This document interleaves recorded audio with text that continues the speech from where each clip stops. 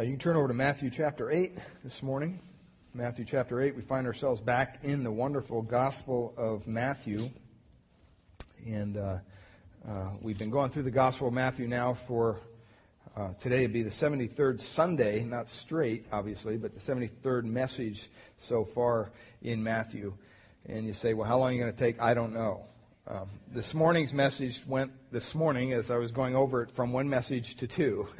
So we're only going to share half of what you were supposed to get this morning because I thought we got the video, we got some other things, and I've always been accused of unloading too much information. So we're going to pull back a little bit and take our time and go through the text appropriately this morning. But turn over to Matthew chapter 8.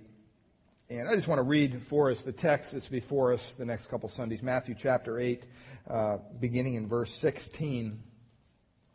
Matthew 8, beginning in verse 16. When evening had come, they brought to him many who were demon-possessed, and he cast out the spirits with a word, and he healed all who were sick, that it might be fulfilled, which was spoken by Isaiah the prophet, saying, He himself took our infirmities and bore our sicknesses. And when Jesus saw great multitudes about him, he gave a command to depart to the other side. And a certain scribe came and said to him, Teacher, I will follow you wherever you go. And Jesus said to him, Foxes have holes and birds of the air have nests, but the Son of Man has nowhere to lay his head. Then another of his disciples said to him, Lord, let me first go and bury my father. But Jesus said to him, Follow me and let the dead bury their own dead. One thing we want to look at this morning is, this was kind of, what I'm going to share this morning was the introduction to the message this morning. So you can kind of discern whether I made the right call in cutting this message in half or not. I think I did. So, but as we look at those first couple verses there, one thing that we've seen throughout the Gospel of Matthew as we've gone through it verse by verse and chapter by chapter, we continually see evidences of Christ being the Messiah, being deity, being God in human flesh. We see that over and over and over again. And one thing I want to look at this morning is there healing in the atonement? You may say, well, that sounds kind of weird. What do you mean by that? Well, that's what we're going to talk about. Because, unfortunately, a lot of false teachers, a lot of phony healers and everything today have used the verses that we're going to look at today, not only in Matthew, but also in Isaiah. And they've used them as a club to beat Christians who are sick or who have an ailment or something like that, saying that if you're a Christian, you shouldn't be sick, and so forth. So we're going to look at in detail about this morning. So we can walk away saying, okay, is there healing in the atonement or not? Is that a legitimate call? What kind of healing is it? Notice I didn't define that. I just said healing. There's different kinds of healing. So we're going to talk about that. But one thing that as we begin this section of Matthew in verse 16, chapter 8, we're going to see that next week, basically, is there's going to be three people we're going to look at, three men who came to Christ willfully, and yet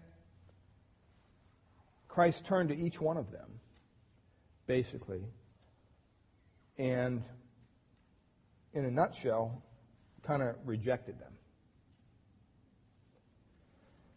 And we're going to look at that in more detail next week. But this morning, the first thing that we want to focus in on here is, as we've seen throughout the Gospel of Matthew, we've seen a consistent rejection of Christ. We want to look at that rejection of Christ. What makes Christ so rejectable by people? I mean, for us believers here this morning, we may look at that and say, you know what, it's incredible that anybody would continue to reject the love and the grace and the wholeness and the forgiveness and the lordship of Christ. It's beyond our understanding that people continue to reject His incomparable, matchless graciousness, the love that He has of the Son of God, the Savior of the world. We don't understand that. The one who died for them. And as much as they reject him in his time, they still reject him today. We watched a video last Wednesday night, Away the Master video, called Average Joe.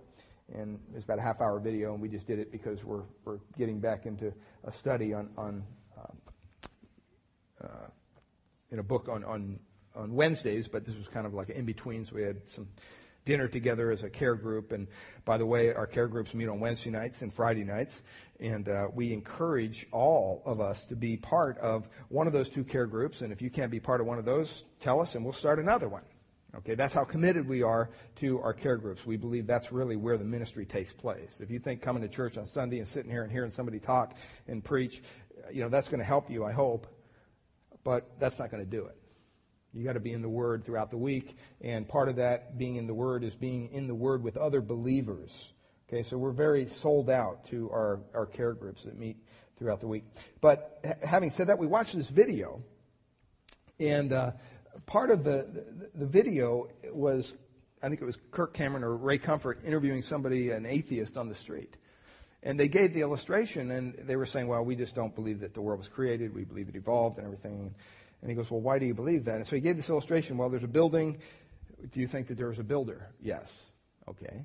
There's a painting. Do you think that there's a painter? Yes. And he asked this question. He goes, why, when you look at creation, you look at everything around, when you say, is there a creator? You say, no. There can't be. It's impossible.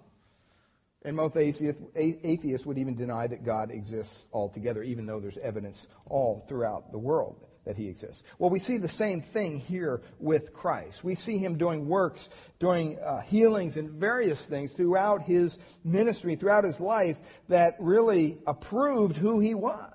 They gave him credentials of being the Son of God, of being the Savior of the world. And sometimes it's hard to believe that people would reject that, especially when they have all the information. And today we say, well, I could see where people reject Christ. Can you imagine walking with Christ and still rejecting him?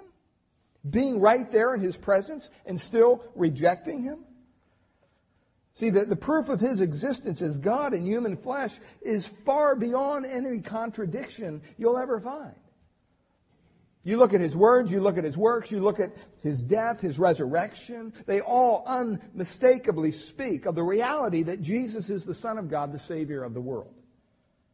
In spite of that, in spite of all that evidence, Scripture records that people rejected the evidence and they refused to acknowledge Jesus Christ as Lord. John 1:11 says this, that he came unto his own, and his own received him what? Not. His own people didn't even receive him. And that includes, by the way, maybe members of his own family. Yes, Jesus had other family. In John 5:40 it says, and you will not come unto me that you might have life. In Luke chapter 19 verse 14, shortly before his crucifixion, people cried out and they said with a vengeance, we will not have this man to reign over us. See, those statements go directly against all the evidence, all the affirmations of people and what the affirmations that they made when they were confronted face to face with Christ. Even though they rejected him there, when they met him face to face, when they saw what he did, they were truly amazed. Beyond even words sometimes.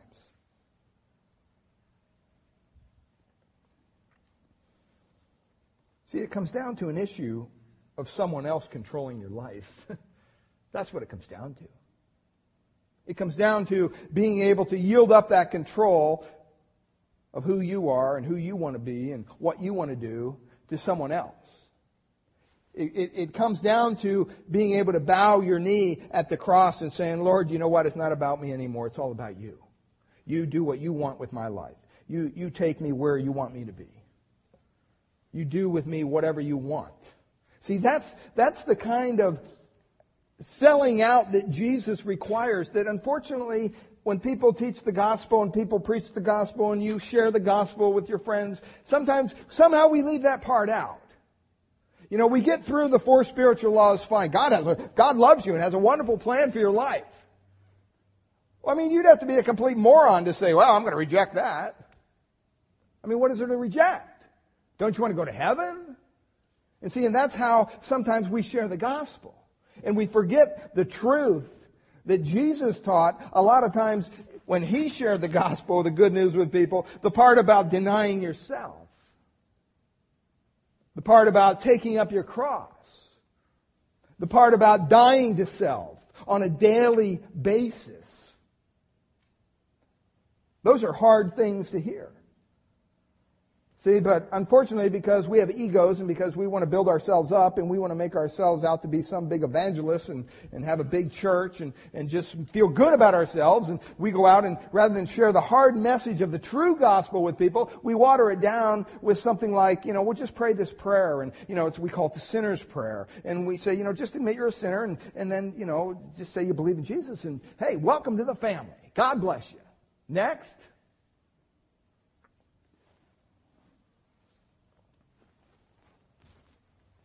Well, there's people that Jesus rejects.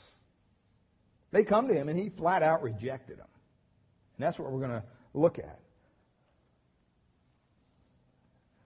But secondly, not only is there this built-in rejection of Christ in the heart of mankind, and it's because of sin, it's because of pride, it's an issue that we don't come to Christ with a broken spirit, as the Beatitudes tell us. We don't come to Him with a beatitude attitude saying, Lord, I am undone, I am worthless, I'm nothing. You know what? I need your salvation. There's nothing else I can do except cry out to you. See, that's the kind of brokenness that Jesus will answer. When you come there kind of saying, hey, you know what?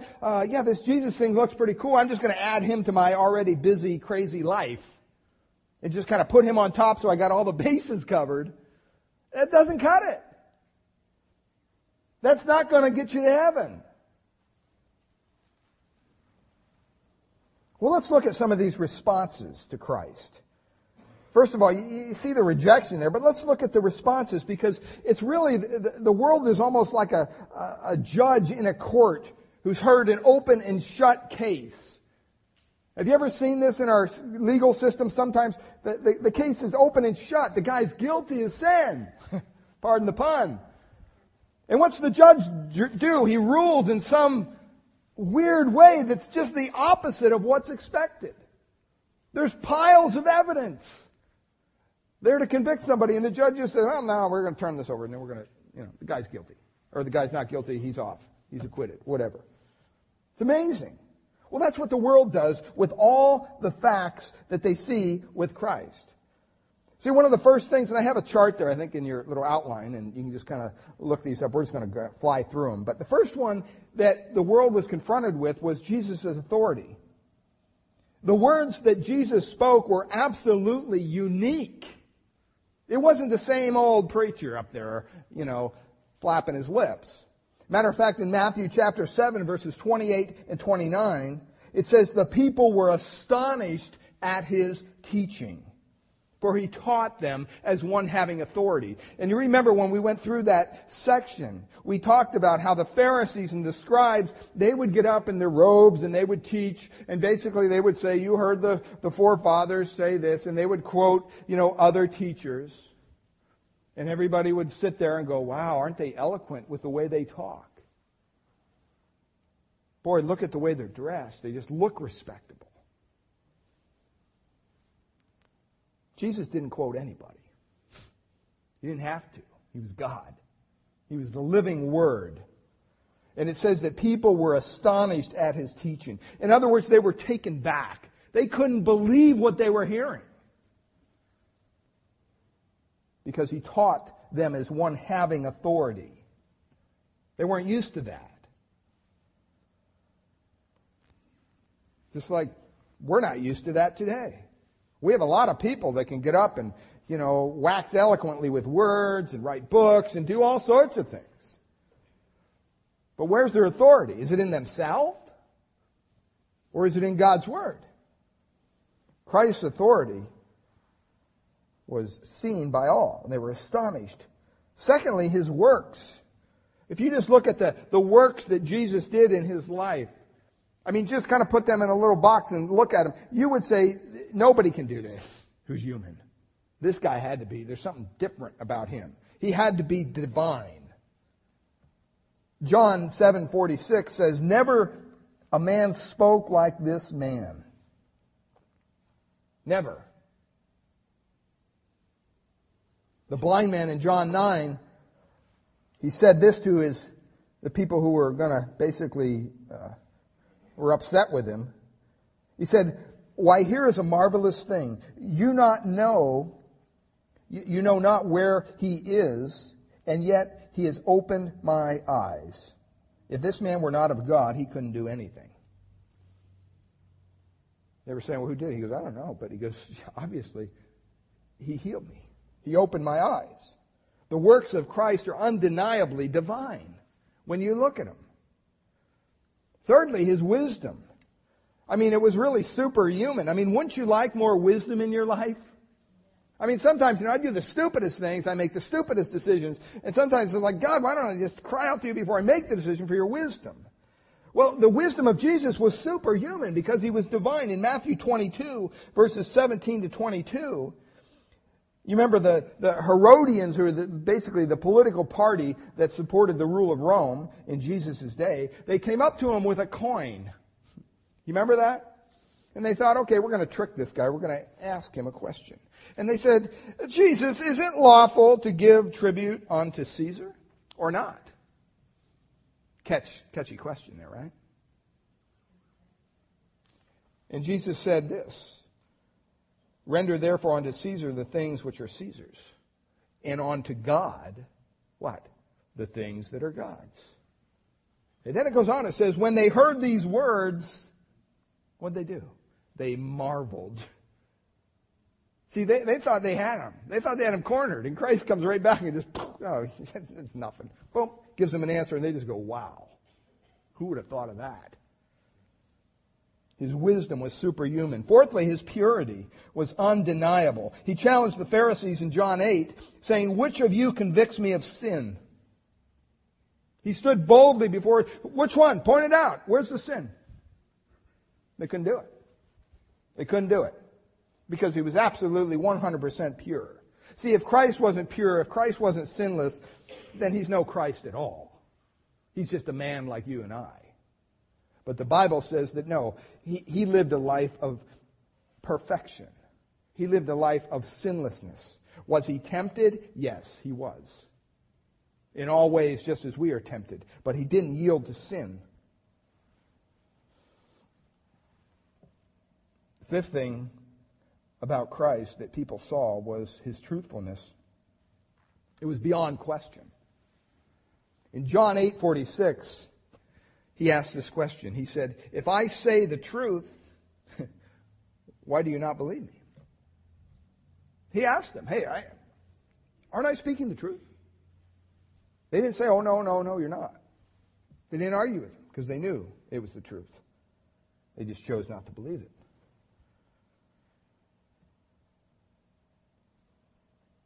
Another area in Christ's life that you see his deity is his power. Nothing like the power of Christ. Matter of fact, it fascinated people. In Luke 8, verse 25, the disciple says, "What manner of man is this?" In other words, who is this guy? Who could do these kind of things? For he commands even the winds and the water, and they obey. See, it's one thing to command the wind and the water. I mean, I could walk outside and say, "Hey, you know what? Rain." I could say that all day. He's not going to listen. It's not going to happen. But it says when he commanded the winds and the water, what? They obeyed him. I mean, you talk about power. That'd be kind of a cool power to have, wouldn't it? I was telling somebody in the coffee shop the other day, I said, "Hey, you know what? It's been beautiful weather. Hasn't it been beautiful? It's just been gorgeous." "Oh, yeah, we need the rain." I said, "Well, yeah, you're right. We do. We need it drastically." I said, "Maybe God will bless us with rain at night and sun during the day. Wouldn't that be great?" Maybe some of you work at night and you're going, no, I don't want that. But who knows? He had the power to command that. And his provision. I mean, remember the account in John 6 when he provided food for the multitude and they showed up the next day and Jesus told them, You seek me not because you saw the miracles, but because you ate of the loaves and were filled. In other words, you're not coming back because you think I'm the Son of God. You're coming back to get more food. See, sometimes that was kind of a consumer-driven group of people during Jesus' time. They even had them then. And the church is full of them today. Well, what can Jesus do for me? Can He make my marriage better? Can He make my finances better? Can He, help my kids behave? Can He help me with the job? What's He going to provide for me? And that's the only thing they care about.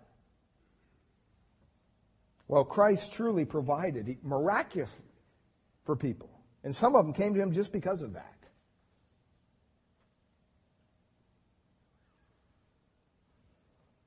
He also healed, and we're going to talk about that in depth this morning.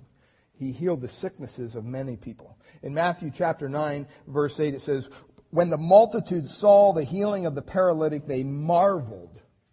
Once again, they're astonished, they're blown away. And what they do, they glorified God, who had given such power unto men.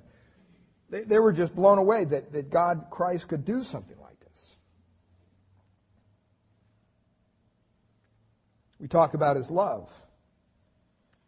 We talk about His love being amazing, and truly it is. You remember the story in John 11 when Jesus was called to the tomb of graveside of Lazarus, basically. It was his friend, and we find him there groaning and weeping, and those who stood there said, behold how he loved him. They saw Jesus weep as he lost his friend.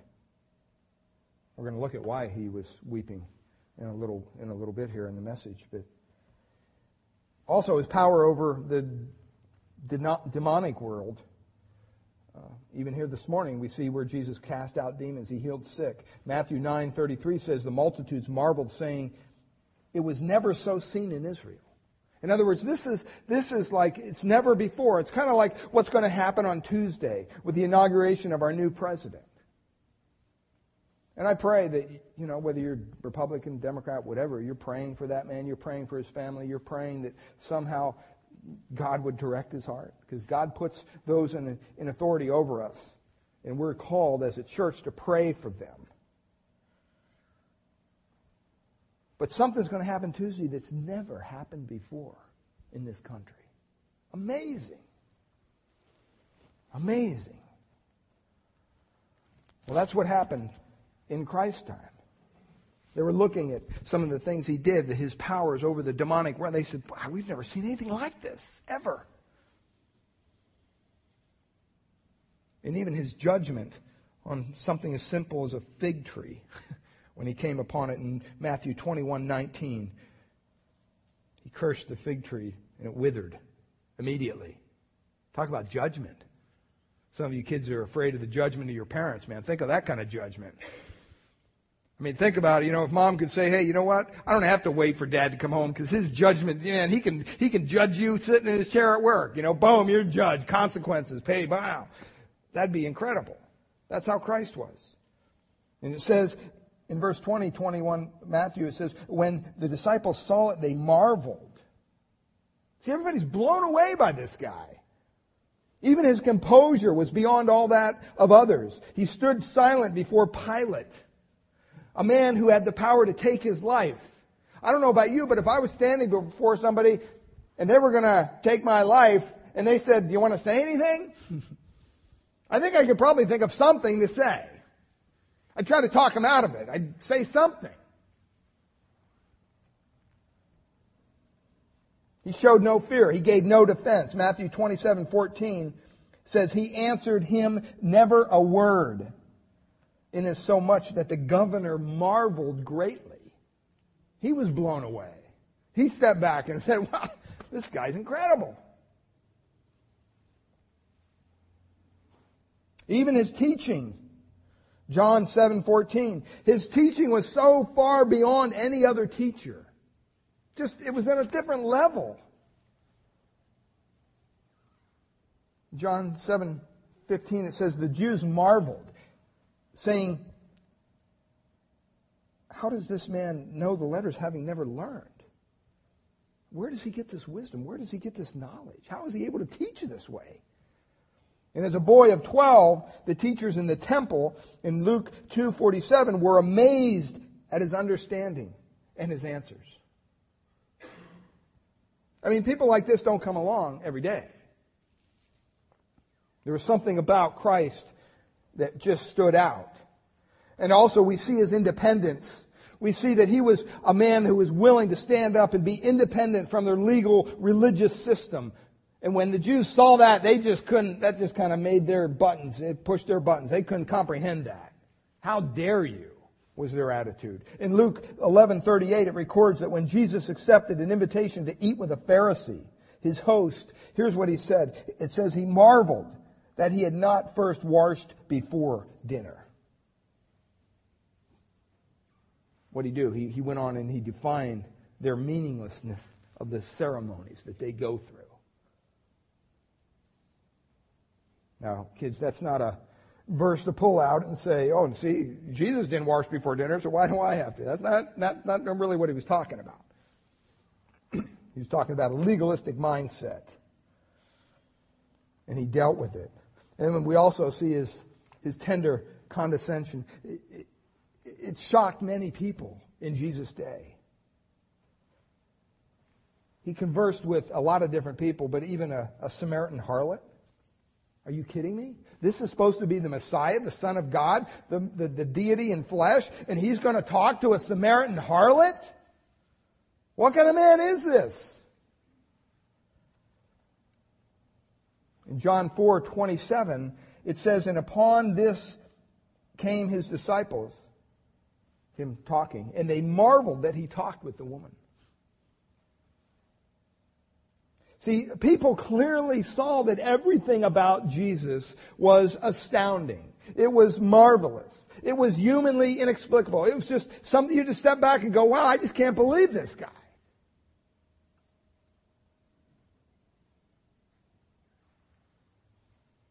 Turn over to Mark chapter 6. Just want you to look at this one verse. After all of what Christ did, is it any wonder that this is what his response was? Mark chapter 6, verse 6, speaking of Christ, it says, and he marveled because of their what? Unbelief. See, they're all marveling about him, about his teaching, about his love, about all these things we talked about. I mean, they're just blown away. But in the end, he sits back and he goes, man, what do I got to do for you to believe? He marveled at their unbelief.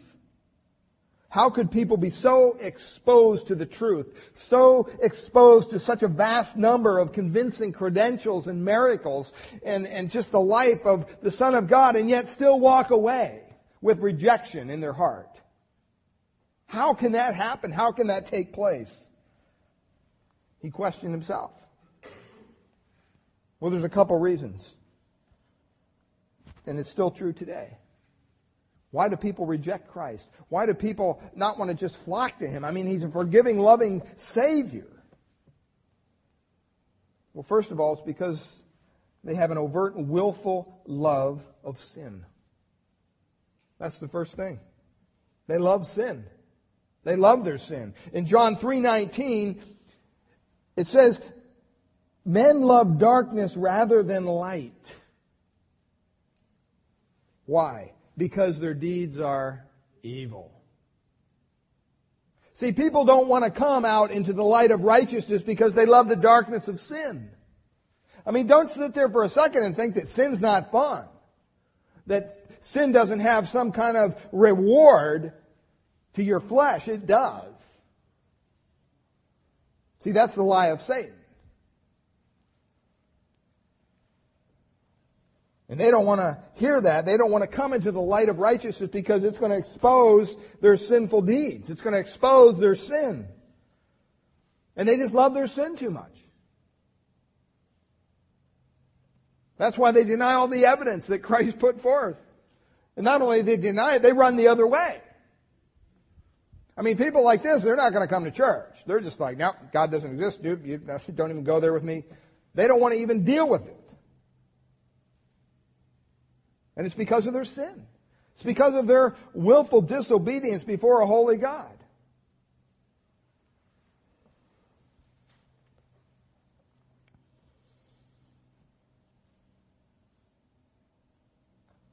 See, today in our society, somehow we've redefined everything. So sin is not called sin anymore. You know, we call it a mistake. We call it an act. We call it a lot of different things. We don't call it sin. Killing an unborn child, well, you know, it's unborn. It's not really literally born yet, so that doesn't count somehow in our society today. Somebody's getting a little up in age and a little senile maybe, it's okay to unplug them and just let them kind of die off. They're just kind of sucking the resources out of our society anyway.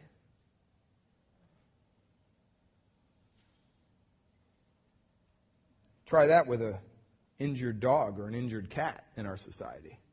They'll put you in prison. You laugh. They'll put you in prison.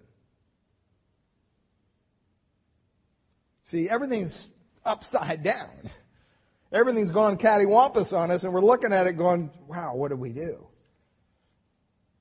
It's because of people's willful desire to sin and love of sin.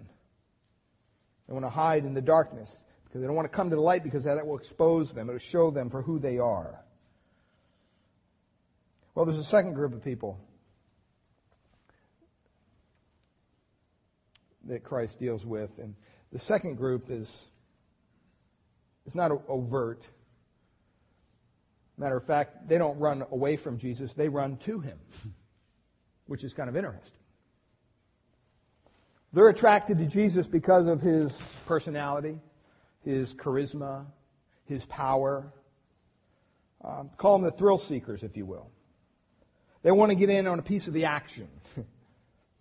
They don't want to make the commitment, but they want to kind of be within earshot and see what's going on in the ministry of Christ. And the church has plenty of these people too, unfortunately.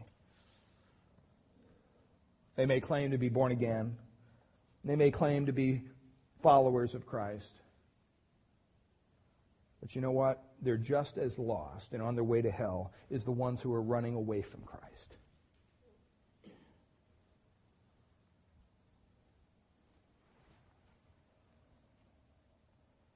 Because of the simple fact that they're not coming with a sincere heart. They'll come by church and pop in, poke their head in the door. Hey, what's going on? Oh, okay. They just want to know enough. But a whole-out commitment, there's no way. I want to tell you this morning in love that, you know what, there is no other commitment that Christ will accept other than a full, all-out commitment. You can't come to Christ with half a heart. You can, if you want, but he's going to reject it. He's going to reject it. It's either all or nothing. We don't hear that too often today. I mean, we don't even hear that when someone comes to Christ, when they say, oh, I found Jesus, I got saved, what terminology they use. And we're real quick to throw them in some discipleship program and kind of indoctrinate them in the way of Christianity. Sometimes I think we ought to maybe just wait a little bit and say, you know what? You say you've come to Christ? Okay, we'll see. Well, don't you have to give them assurance? No. What good is assurance from me going to do them? Do you think assurance from me or from anyone else is going to give them heaven? Why would I want to assure anyone of their salvation?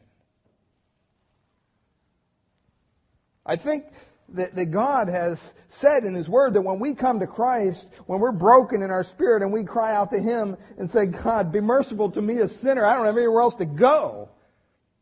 And He saves us in a millisecond. The very Holy Spirit of God resides within you if it's a sincere conversion. And it's just my belief that, you know what, I think that the Holy Spirit could probably do a little better job than me of affirming somebody's salvation or assuring them of their salvation. See, the church is full of people who, well, they're doubting this, they're doubting that. And what's the church doing? Oh, don't doubt. It's not good to doubt.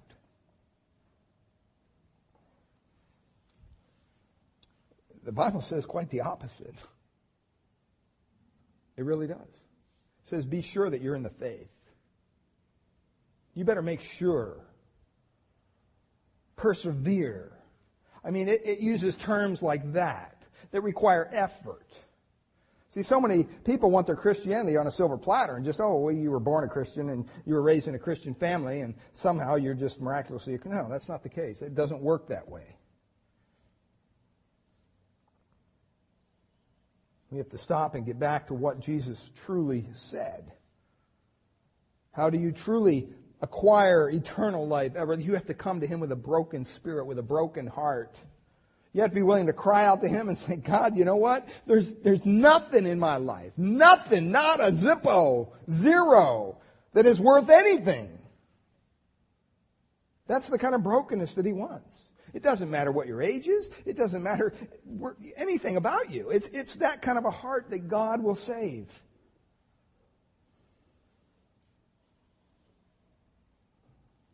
This morning, we also want to look at the revelation of Christ. And he starts in verse 16 of Matthew chapter 8. We okay? Everybody all right? Still awake? All right.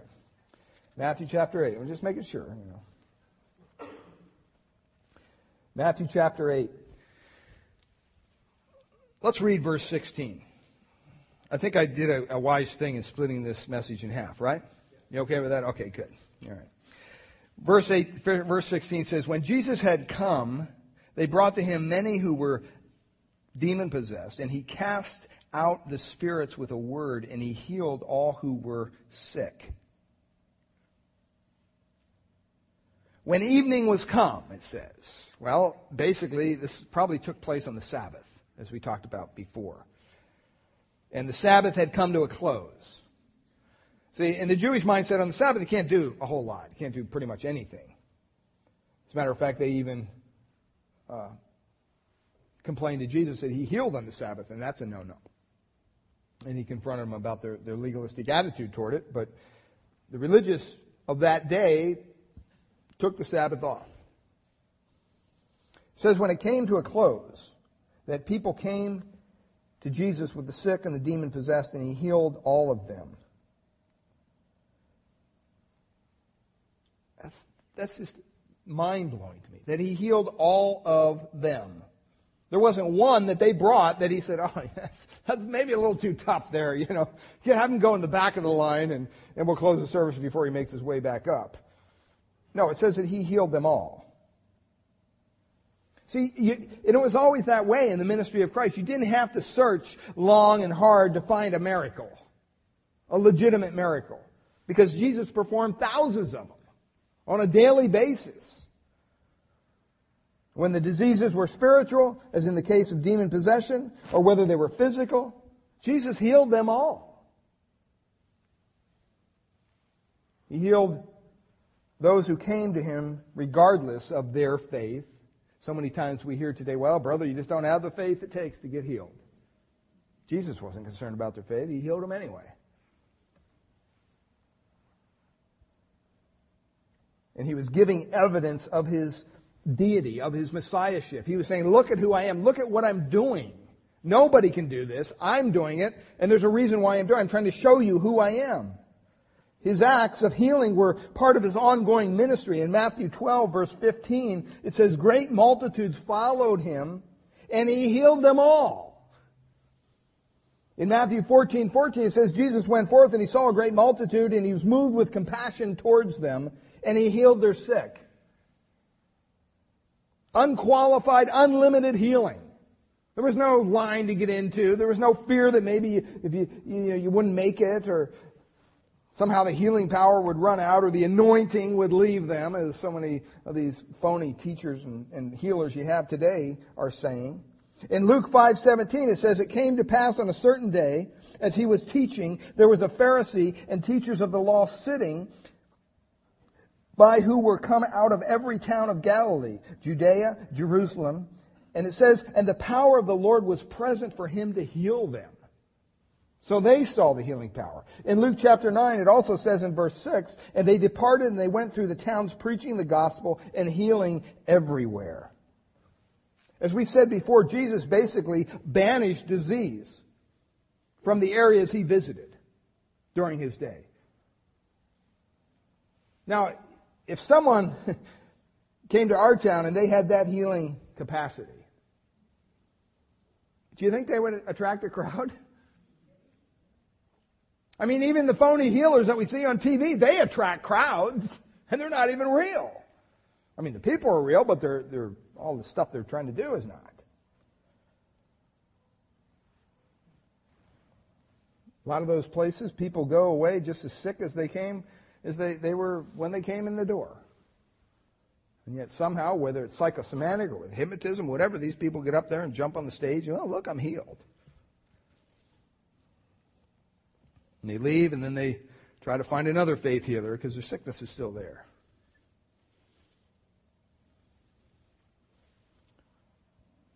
Why would Jesus heal so many people? Just unprecedented healing. Why would he do that? Well, some say it's because he had compassion on them. That's true. That would be right. He had compassion on people. We read that. He knew they were the result of sin reigning in the world, that being death and disease. He knew that. He despised that. And so he had compassion on people that were touched with physical and spiritual ailments. But he also healed people to give them a glimpse of his kingdom. He healed people so that they could see what it's going to be like in the kingdom of God. I mean, do you know what will happen when Christ comes and sets up his eternal kingdom? Revelation chapter 21, verse 4, if you want to turn over there, it tells us. It basically tells us in a nutshell, there'll be no more death, no more sorrow, no more pain, no more sickness. Can I hear an amen? All right. That's all the sick people. Now, so he healed out of compassion. He healed to give him a preview of the eternal kingdom, but he also healed for another reason. He healed to kind of bring to a fruition, a consummation, a prophecy. And that's what we see in verse 17. It says in verse 17, he healed all those who were sick, and then it says, that it might be fulfilled, which was spoken by Isaiah the prophet. Okay. Saying he himself took our infirmities and bore our sicknesses. The Old Testament predicted many things about the Son of God, many things about the Messiah, many things about the Savior of the world, the Lamb of God who would take away sin.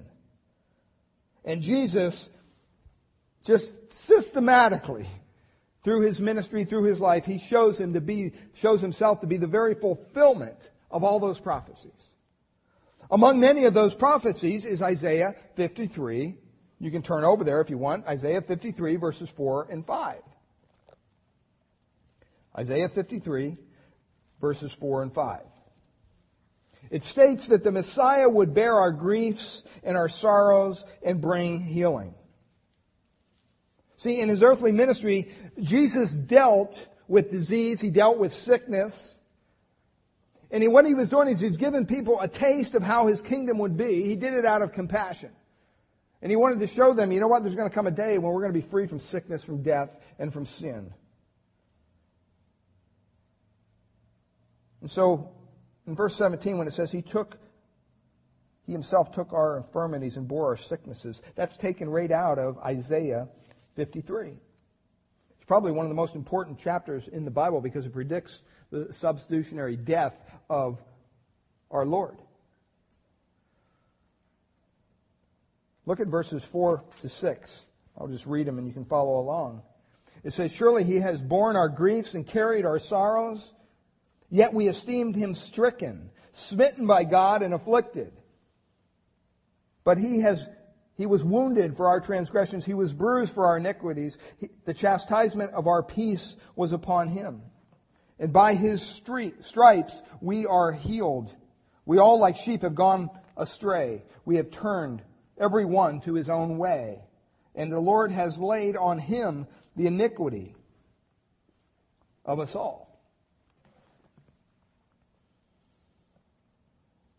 See, it's important to understand here. When it says, "with his stripes we are healed," he's not referring specifically to physical healing. He's not. But he's referring to spiritual healing, the healing of the disease of sin. Now, with that being said, you have to understand that when sin is healed, sickness is indirectly healed as well, because it's a result of sin. So some people ask the question, the title of our message, is there healing in the atonement? The answer is yes, there is. There's healing in the atonement. But the physical aspect of that healing is not really for now. It's for later. It's for future. Stay with me on this. See, when Jesus died on the cross, did he take away our sin? Yes. Let me ask you, as Christians, do you still have trouble with sin? Yes. See, Jesus dealt with our sin, but the fulfillment of that is yet future in its fullest sense. Let me ask you, when he died on the cross, did he destroy the enemy of death? Yes. Do Christians die?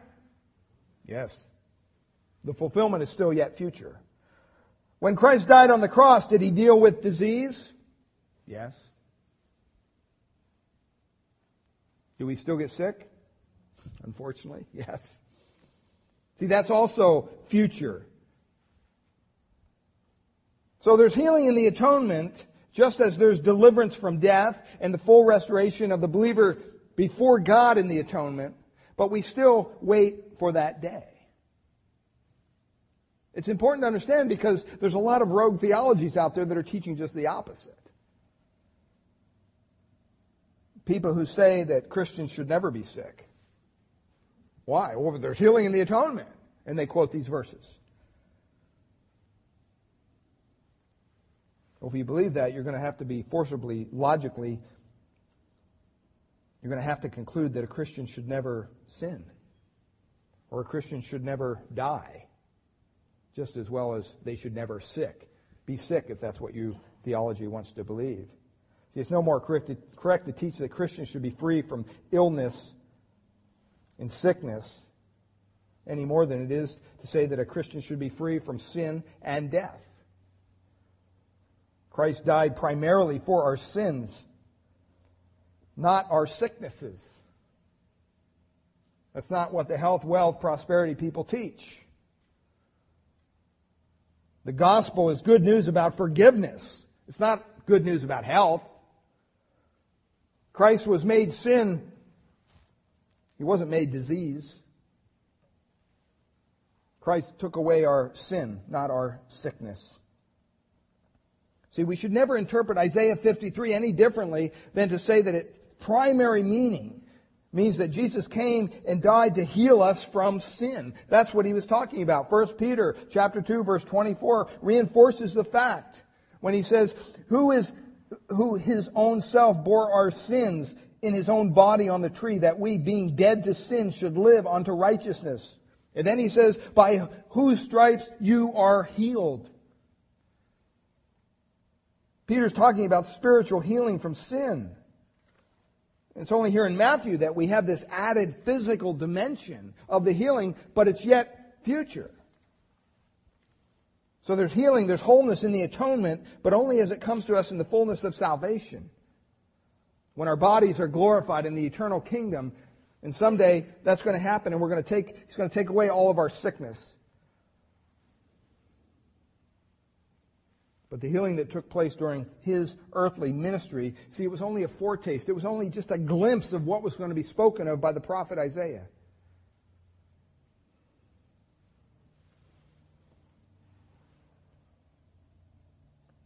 Jesus bore our sickness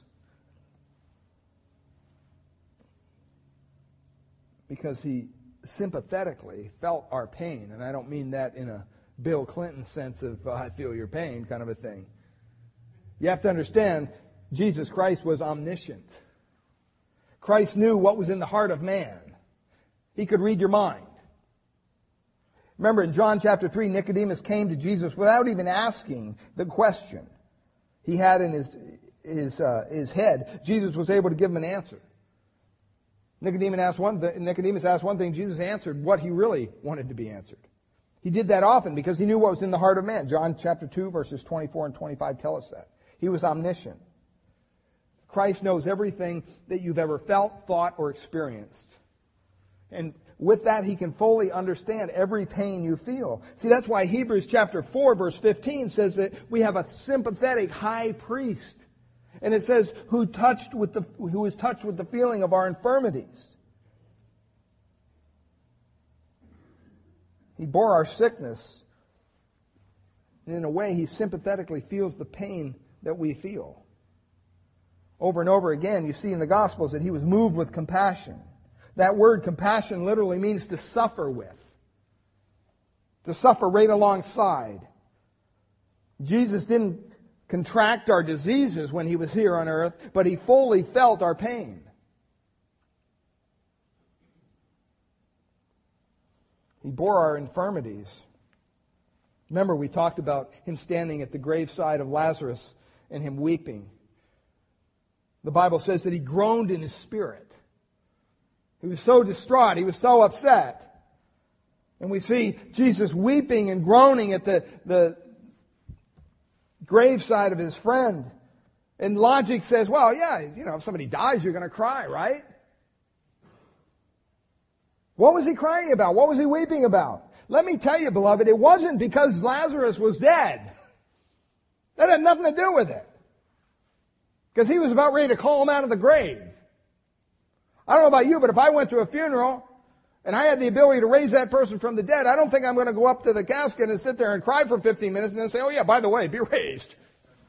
Why would you do that? You wouldn't do that. That'd be silly. See, He was groaning, He was weeping at the graveside of His friend Lazarus because whenever He saw sickness, whenever He saw death, He anticipated the bitter reality of Calvary.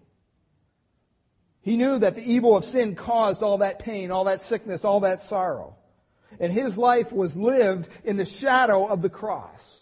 And every time He saw sickness, every time He saw death, He never, ever saw it without feeling the pain of sin that He came to die for.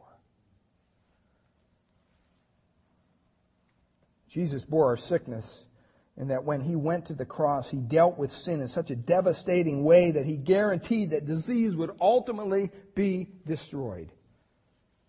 And see, He's healing these people here because He's given them just a little glimpse, just a little picture of what's to come. And even though there was many Pharisees who hated Jesus with a passion because they loved their sin, they loved darkness rather than light, there were others who were attracted to Him because of all His miracles. And they just just the magnetism of His personality attracted them. And next week we're going to look at 3 men who fall into that category of thrill seekers. And in each case, you can read them, they're in Luke 9 and 2 of them are in Matthew 8. In each case, there was some barrier that when they came to Christ, it caused Christ to turn to them and basically reject them flat out.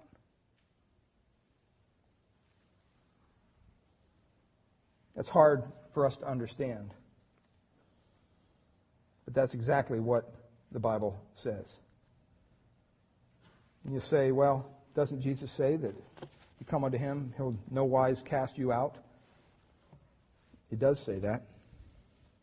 But if you read a little further, it kind of covers how you need to come to Him. I believe without a doubt in my mind that there's people sitting here this morning who somehow think in their mind they came to the Savior. Somehow they walked an aisle, they prayed a prayer, they did something.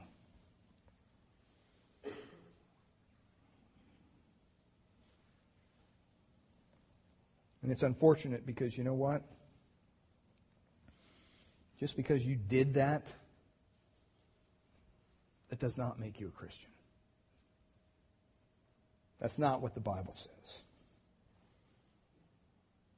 If you have made a commitment like that and you haven't seen your life transformed, the Bible describes the Christian experience as being passed from darkness into light.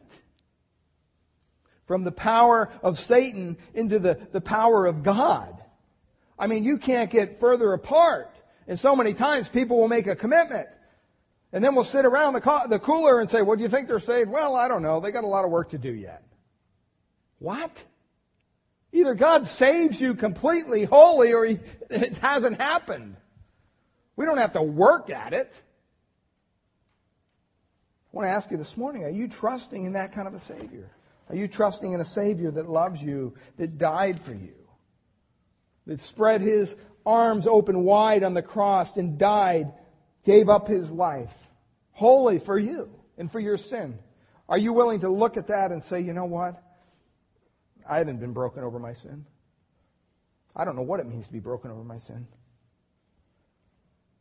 But you know what? I need to be. Yeah, I made a commitment several years ago, but you know what? There's no consistency in my Christian life. There's nothing there. I don't sense the power of God. I read the Bible. It's kind of like reading a textbook. There's just nothing there. Don't walk out of here without crying out to God. Lord, be merciful to me, a sinner. Show me your way, Father. We pray this morning, Lord, as we bow our hearts, we bow our heads, that you would do your work in the hearts of your people. Lord, only you can do that. That work isn't done by calling them down an aisle or having them pray a prayer. Lord, it's only done when your Spirit touches their heart and makes their cold, stony heart that of flesh and renews them, transforms them. See, Jesus isn't something that we add to our lives, beloved. It's something that we are totally, wholly sold out for. And if we're not, then we're not saved. I know that sounds harsh. I know that flies in the face of everything that we see all around us today as put out there as the gospel. But I don't know, my Bible says few are there that find it, that the way is narrow. And I'm thoroughly convinced that the broad way to hell leads under many pulpits and in many churches, because people are able to feel comfortable about their sin. They're able to feel comfortable about God not doing anything in their life. I'm just in a dry spell. I'm in a valley. We use all sorts of things to describe it. That's not the Christian life as God calls us to live it. I pray that you would cry out to Him. Cry out to the Savior. He loves you. He died for you. He wants to transform you. Pray that you would just allow believers here this morning as well, Lord, to be encouraged in our faith. Lord, I know this is maybe a hard message to hear. It's a hard message to preach, because it preaches to me first and foremost. And Lord, we ask that you would continue to do your work in and through your people. Lord, as much as the world and the enemy presses in around us, I pray that we would remember that we have a mighty fortress who is our God. Nothing can come against you. We thank you for that. Thank you for our faith. We pray this in Jesus' precious name.